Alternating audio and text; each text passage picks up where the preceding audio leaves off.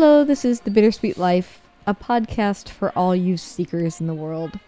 Seeking a new home, a new job, a new perspective, a new life. And for those of you who have already gotten started by moving to a new place, or feel a little bit stuck because you're back in the old place, we're here to keep you company as you explore the world. And this show is free. But you know in reality that it's not free. We work really hard on this show. We spend our time and our money every single week to bring it to you. And we do this hoping that you will also rise up and help keep the show going because you enjoy it. Maybe even because you count on it. So please, if you like the show, support it. Forgo a cup of coffee every month and commit to donating $5 a month. Write about the show on social media. Share it with your friends and family. Write us a good review. You have a chance, not just to listen, but to say, hey, I really like what you're doing here. Thanks for showing up for the last 4 years. Let me take you to dinner. You've heard me tell you about the donate button at thebittersweetlife.net or about telling a friend. And so today I challenge you. If you love the show, take action. Help us keep it alive and help us keep it growing. Now, on with the show.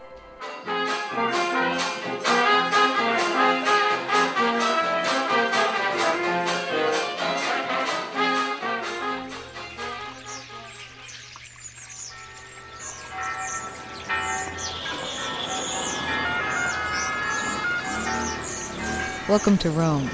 This is The Bittersweet Life with Katie Sewell and Tiffany Parks. Hello, this is The Bittersweet Life. I'm Katie Sewell. I'm Tiffany Parks. We are in Rome, although for this episode we take a little side journey. I didn't spend my whole time here in Rome when I was here. I also traveled to the Amalfi Coast, like many people dream of, and I visited the town of Positano. Can we go down to Positano today, just for the sake of this episode, please? We will in our minds, because we're going to meet a hotelier named Antonio Sersale, who is the owner and proprietor of the SIRENUSE Hotel. The possibly most beautiful and most famous hotel in Italy. I can attest to that. It is absolutely gorgeous, and he agreed to sit down with me and talk a little bit about his life and his background and what it's like to run such a desirable hotel. Let's hear it. Hello, I'm Antonio Sersale, and I'm the owner of the SIRENUSE in Positano. We spoke a little bit with each other last night. You actually did spend a lot of time as an expat yourself. Yeah, I lived in various countries before coming back to Positano. I've been in Positano now for 25 years. Before that, I lived in England, I lived in Mexico, I lived for a brief period of time in Iran, and I also lived in Puerto Rico for 1 year. Wow, that's a lot of different places. Do you have a favorite of all those varied locations? Well, you know, it's not there's one place that you like over the others. There's something that you like about each place. You know, I remember my wonderful walks along the beach in Puerto Rico. I remember my horseback riding in Mexico. I remember visiting the ruins of Iran with my father. I remember, for example, in England, running through the fields when I was in boarding school. So each place has a magical sort of memory. I can't say that one is memories. I can't say that one is more special than others. Yeah. If you had to say you carry one thing from each one of those places, would that be too hard to do? No, because you carry various things. I think as human beings, we're made up of a series of memories and a series of events that shape our lives. And so that it happened in different places sort of gives me a more varied sort of memory bank, if one can say like that. Yeah, right. Are you from Positano, first of all? Well, no. My father is originally from Naples. My mother is Californian. They met in Positano on the beach. And I was born in London. And then I lived my first years in London, actually. So your parents met on the beach in Positano? Yes. Tell me more about that. Well, my father was here on holiday, and my mother came here as well, and my father was told that there was a very beautiful woman that had come to Positano, and he met her, and the next thing you know, they were in love, they were together, and it was magic. Yes. And how was it for you? How long was it until you came along? I think it was about 2 years, and then I came along. Yes. Tell me how it is that you end up going abroad. You're in England. How do you end up starting to move around so much? Well, I'm in England. My mother and father are living there. Then my mother and father moved to, when I'm around 2 or 3, they moved to Milan. And then after a while, my mother meets another man, and with this other man decides that she's going to go and live first in the United States. They take me with her, and then on to Mexico. And so I'm at the age of 6, I find myself going to a little school in the village of Tasco Guerrero, which is a beautiful silver mining town with a beautiful Baroque architecture in between Mexico City and Acapulco. So was your father, after your mother leaves and she takes you with her, what was he doing? My father was actually working for an engineering company because he was living in Italy, and he was very sad because he was desperately wanting to be with me, and I was living with my mother, and it was very complicated. And so they reached an agreement whereby at the age of 9, I came to live with my father and spent holidays with my mother. I see. And so what was it like for you as a kid? These whole back and forth, moving from one country to another to another? Well, it was just it seemed just like a normal way of life. You know, I would be put on a plane and unaccompanied, and I'd meet my mother at the other end, and back again to my father. And it just seemed a normal way for me to grow up.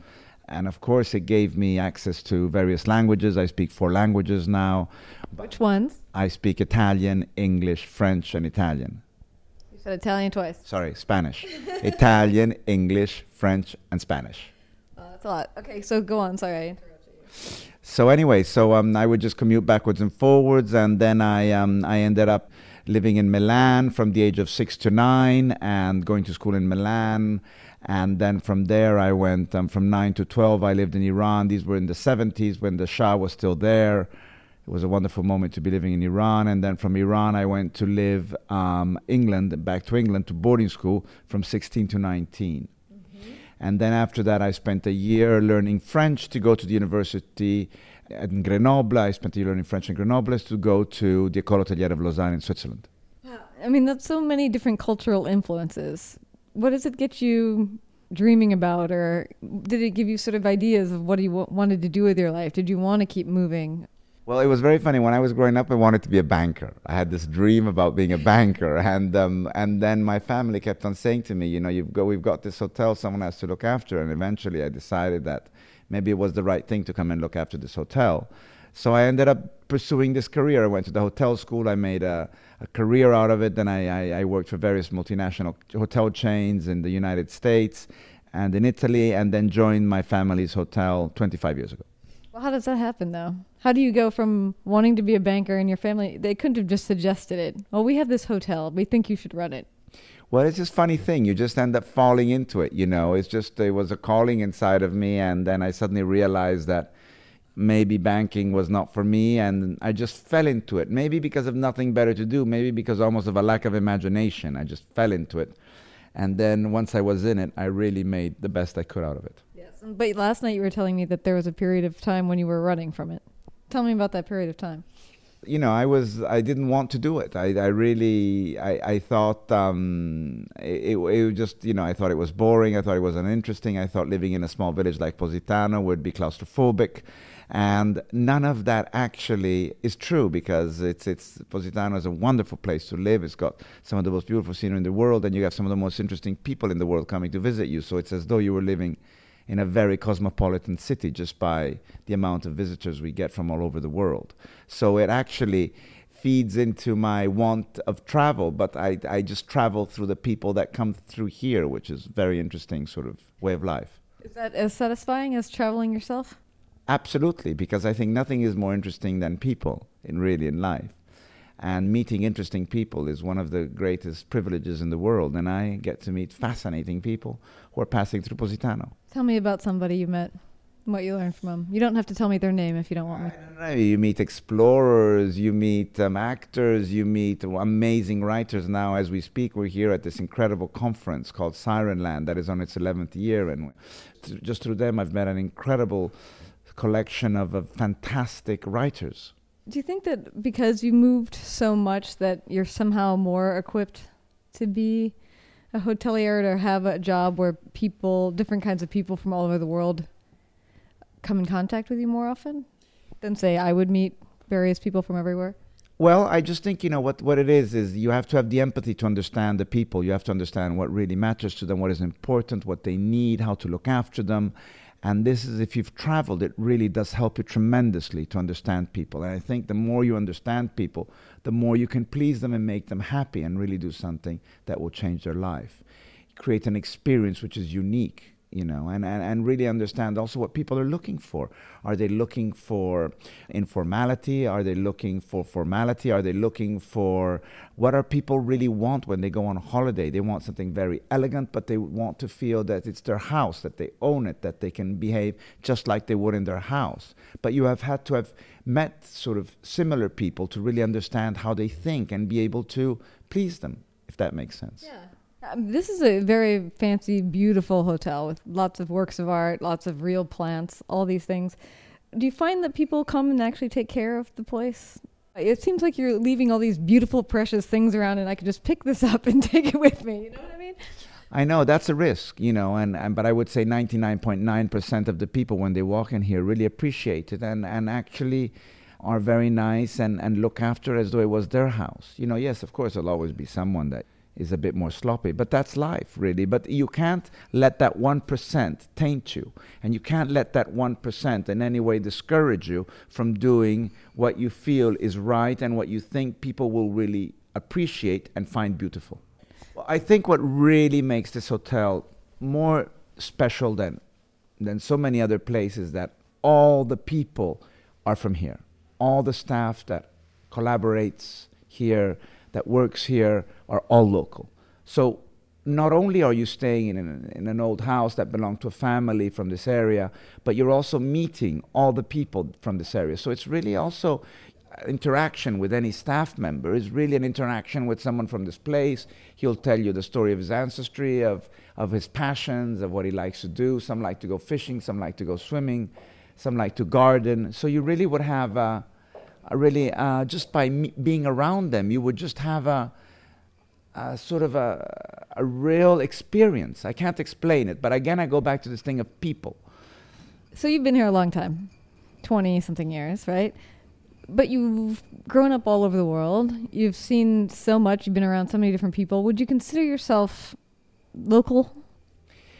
I'm local and I'm not. I'm local in that I really love this. I'm local in that I adore the people from here. But am I considered local? No, because I wasn't born here, because I don't know many of the things, of the little details, of the little gossips that everyone sort of in a local community passes on to each other. And I also spend a lot of time traveling to promote the hotel. So I'm not really involved in the local gossip, so on and so forth. But I love the people. I think the people love me very much. And so there is just this bond, but it doesn't mean that I'm a true local. It's very difficult to explain. Yeah. No, I mean, one of the things we talk about on this show a lot is that sometimes the danger is if you displace yourself enough and you get to find homes in a whole bunch of different places, it's hard to know where you're actually home. You're not rooted in one spot anymore. No, but do we need it? I mean, I think home is something that certain people need and other people need less. I mean, there are people that, spend half two-thirds of their year traveling. And yes, I mean, I feel when I walk into this hotel, this is my calling. This is the reason for my existence. This is my home. But I feel very much at ease when I'm in Miami, where we have our new restaurant, or where I'm in New York seeing my boys, or where I'm in Milan visiting my wife's family, or I mean, there are many, or in London where I have lots of friends. So actually, yes, I feel this is where I belong for a series of reasons, including work reasons, but I also feel very much at ease in various places. So for you, it's almost like a non-question. Why would you want to be rooted in one particular spot? Yes, I don't see a need for that in my life. But I mean, I never really had it. So I'm not missing out on something that was a part of my life. If you've grown up somewhere all your life and all of a sudden you're displaced, it's a disastrous problem. I mean, when you see people that have had to leave their country as a result of a revolution, and you see this sadness, this sense of loss and abandonment, it's disastrous because they had a life that they're no longer allowed to go back to, you see. I never really had that. I was constantly moving, and by constantly moving, I never really had a sense of place in my existence, as many people have. Do you wish that you had? At times I do. It probably would have given me a bit more confidence. I have managed to find the confidence that has allowed me to become the man I am through other things, mostly through work and through a sense of purpose and through a sense of achievement of what I've done in this microcosm that I've created. In a totally different vein, since you deal with a lot of different tourists, and tourists sometimes have a terrible reputation, would you give any tips of how to be a better visitor to a place? What would you say? I believe that there is a difference between a traveler and a tourist. And I think we all have to strive to be travelers. I think travel is to dig deep, to take the time, to really want to know. So, to go to a place and really be curious, take your time to walk. Walking is one of the best ways of travel. So, when you're in a place, make sure you walk around. There's some lovely paths around Positano you can walk up. You can rent a boat and go along the coast. And what I say is, sometimes less is more. We want to see too much, so we remain on the surface. I like travel to be right slow, to be, to go to a place, spend a few days exploring, and really try to understand and enrich yourself through the experiences of the place, and then feel that you've actually achieved something. One thing people often fall into, I've noticed, I do it myself, is trying to compare one place to another. It's almost like you go, oh, well, I'm in Positano, I've been in Priano, this reminds me of Greece, this reminds me of this or that. Comparing it from one place to another. Well, we all naturally do it. We all like to think, oh, it's not as nice as that, it's not as nice as this, it's not as good as that, it's, that one was better as this. We like to compare to also find a way of judging, of scale of 1 to 10, that place was 10, this place is 5, this place is 10, that place was 5. But I think at the end of the day, what you really have to do is you have to look at a place for what it is itself. You have to try and embrace it, love it, understand it, love the people, and through that feel that you've come away enriched and that your life is better because you've understood and you've seen how other people live and what matters to other people. And you see, when you are able to understand what matters to them, it's as though you enrich your life by expanding your horizons. Yeah. So, no regrets ever that you didn't go into banking? None. None. I have no regrets. And actually, each day that passes, I'm happier to have chosen the profession I chose. I come to work every day, and I could not think of any place I'd rather be than here. The hotel business is something we all should look into, really, if it's as great as you say. I think it's fantastic, but yet the next day I speak to my wife's sister, who's a doctor, and she would never be anything but a doctor. So I think one has to follow one's heart and really try and understand what one is good at and pursue it, because that's the only way that one will actually be successful, because the only way that you can be successful is to be doing from morning to night something that you truly enjoy. So you are fortunate if you manage to discover that. Did you try other things that didn't fit right? I did the odd job. I did little things, but it was always somehow tied into this, and I always somehow at the back of my mind knew that one day, sooner or later, this is where I'd end up. So that's Antonio Sersale from the SIRENUSE Hotel in Positano. What did you think? I really enjoyed listening to him talk. I feel like he's the type of person I could just listen to for a while. Yes, he's got a lot of magnetism, for sure. Yeah, I could even get that over the tape. And I have to be honest with you, after I listened to the interview, I had to Google him to see what he looked like. And? Did he look like what you thought? Pretty much. I knew he would be of a certain age, having been a young man in the 70s, as he says. But yeah, I don't know. He just seemed very fascinating to me. Yeah. It's so interesting when you listen to people on the radio, how sometimes you just need to know what they look like. Mm-hmm. I was asking you because oftentimes that's not what you actually expect the person to look like. Yeah. I knew, I imagined him as Italian and as of a certain age. And so I thought, now maybe he's like this really giant fat man, but I thought, I just don't think so. Too much energy. So, one of the things that struck me about him, and because I spent some more time with him than we actually had time for when we did the interview, before we did the interview together, we had talked a lot about this idea of running from a job that you think that you're supposed to have. And when he was a younger man, he always knew that the family had this hotel that they were running in Positano, and for him he was thinking that's not for me. I don't want to be the person who is has to run that hotel.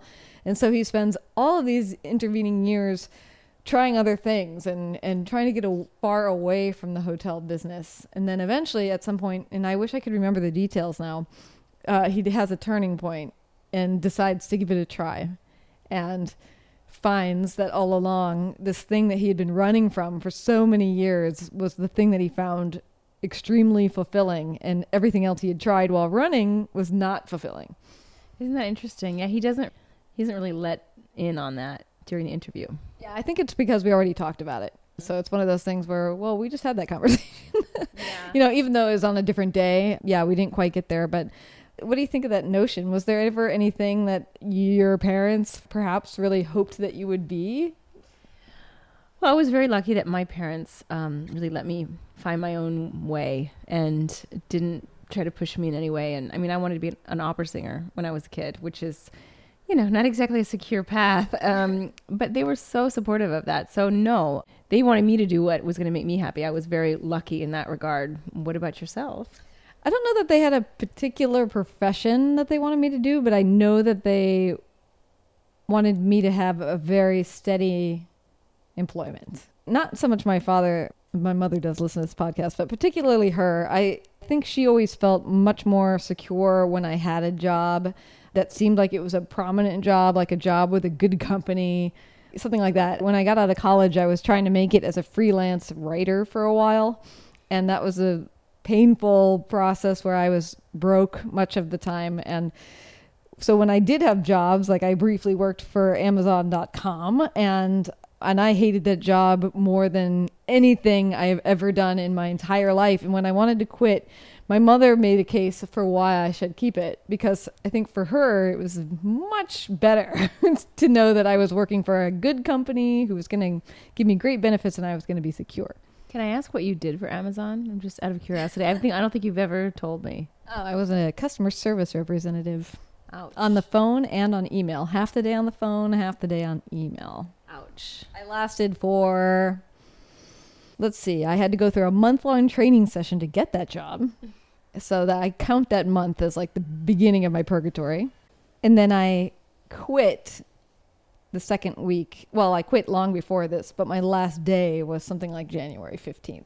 When did you didn't say when you started. Oh, well, I went through the month-long training in September, and then I started in October, and I lasted until mid-January. Wow, that is short.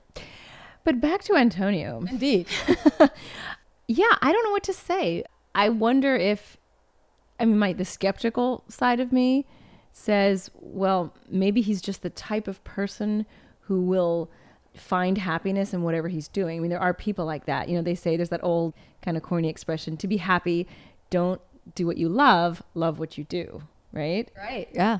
Making the best of the situation, so to speak. Yeah. And that it could be that was the case. I wonder if the parents ran a little dingy 2.5-star in some truck stop town, if he would have felt the same about the hotel business, because there's the hotel business and then there's the hotel business. And if any of you guys have never heard of or had the fortune of staying at La SIRENUSE, it's a different type of a place. It's one of those hotels, and I personally have never been there, but I have seen photos and films that take place there. But it's one of those types of places where, and he mentions this, important people come through those doors, and not necessarily just famous people, but people who are incredibly fascinating and have incredible stories. And I kind of like picture, I don't know, like the Hotel Budapest, film. And I'm like, this idea of running this place that's become iconic, and everyone who's anyone wants to go there at least once and to see it. And it's become almost a destination itself. And that is very, very different from just, giving somebody keys and telling them where the ice machine is. Right. There is no ice machine. Exactly. They probably cut it for you themselves. They chip it off of a block and they bring it to you on a platter. Yeah, it is an incredible place. And I think it does stand to reason that he might feel differently if it was a place that was just along a highway. You don't really have that as much in Italy, the hotels that are just along a highway, do you? I don't know, because I've never stayed in a place like that, but I'm sure that our hotels, convenience hotels, people near airports and things like that, I'm sure they exist. Well, I will say that his hotel is one of the most beautiful places I've ever seen. And I think part of that is because, well, it's Positano, so it's got an amazing view, for one. But it's also built out of an old manor house of a family that lived there a really long time ago. So it's got this very homey house type of feel to it. Mm-hmm. And I think that makes it comfortable in a different kind of way. Yes, some of those grand hotels, those large grand hotels, there is something very sterile about them that is beautiful as they are and as luxurious as they are. You know that every room is exactly the same and there's not very much imagination there. No matter what profession you're in, when you reach the top or when you're fortunate enough to be grandfathered into the top, it's a different thing. It's one thing to pick a random example, to be somebody's driver, and it's another thing to be the driver of the Queen of England or something. It's when you reach the top of your game or the highest you can go within your profession, it almost doesn't matter what the profession is anymore because you must have so much pride in your work that it must naturally become, a great passion for you. So it sounds like to me, since you like Antonio so much, you better book your night at his hotel. Yeah. We won't be able to eat for 6 months, but we'll do it. Okay, great. No, I do want to thank him for coming on the show, and well, we'll leave it there. That concludes our trip to Positano. Over too fast. Do you feel like I never even left Rome? Well, and until next time, this is The Bittersweet Life. I'm Katie Sewell. I'm Tiffany Parks. Join us again. Bye. Thanks for being with us. If you're taking a trip to Rome sometime soon, don't forget that Tiffany is an excellent tour guide. You can find out more information and even book her on a tour. Just visit tiffany-parks.com. That's tiffany-parks.com. And if you have any trouble finding it, just send us an email at bittersweetlife@mail.com and we'll get you connected.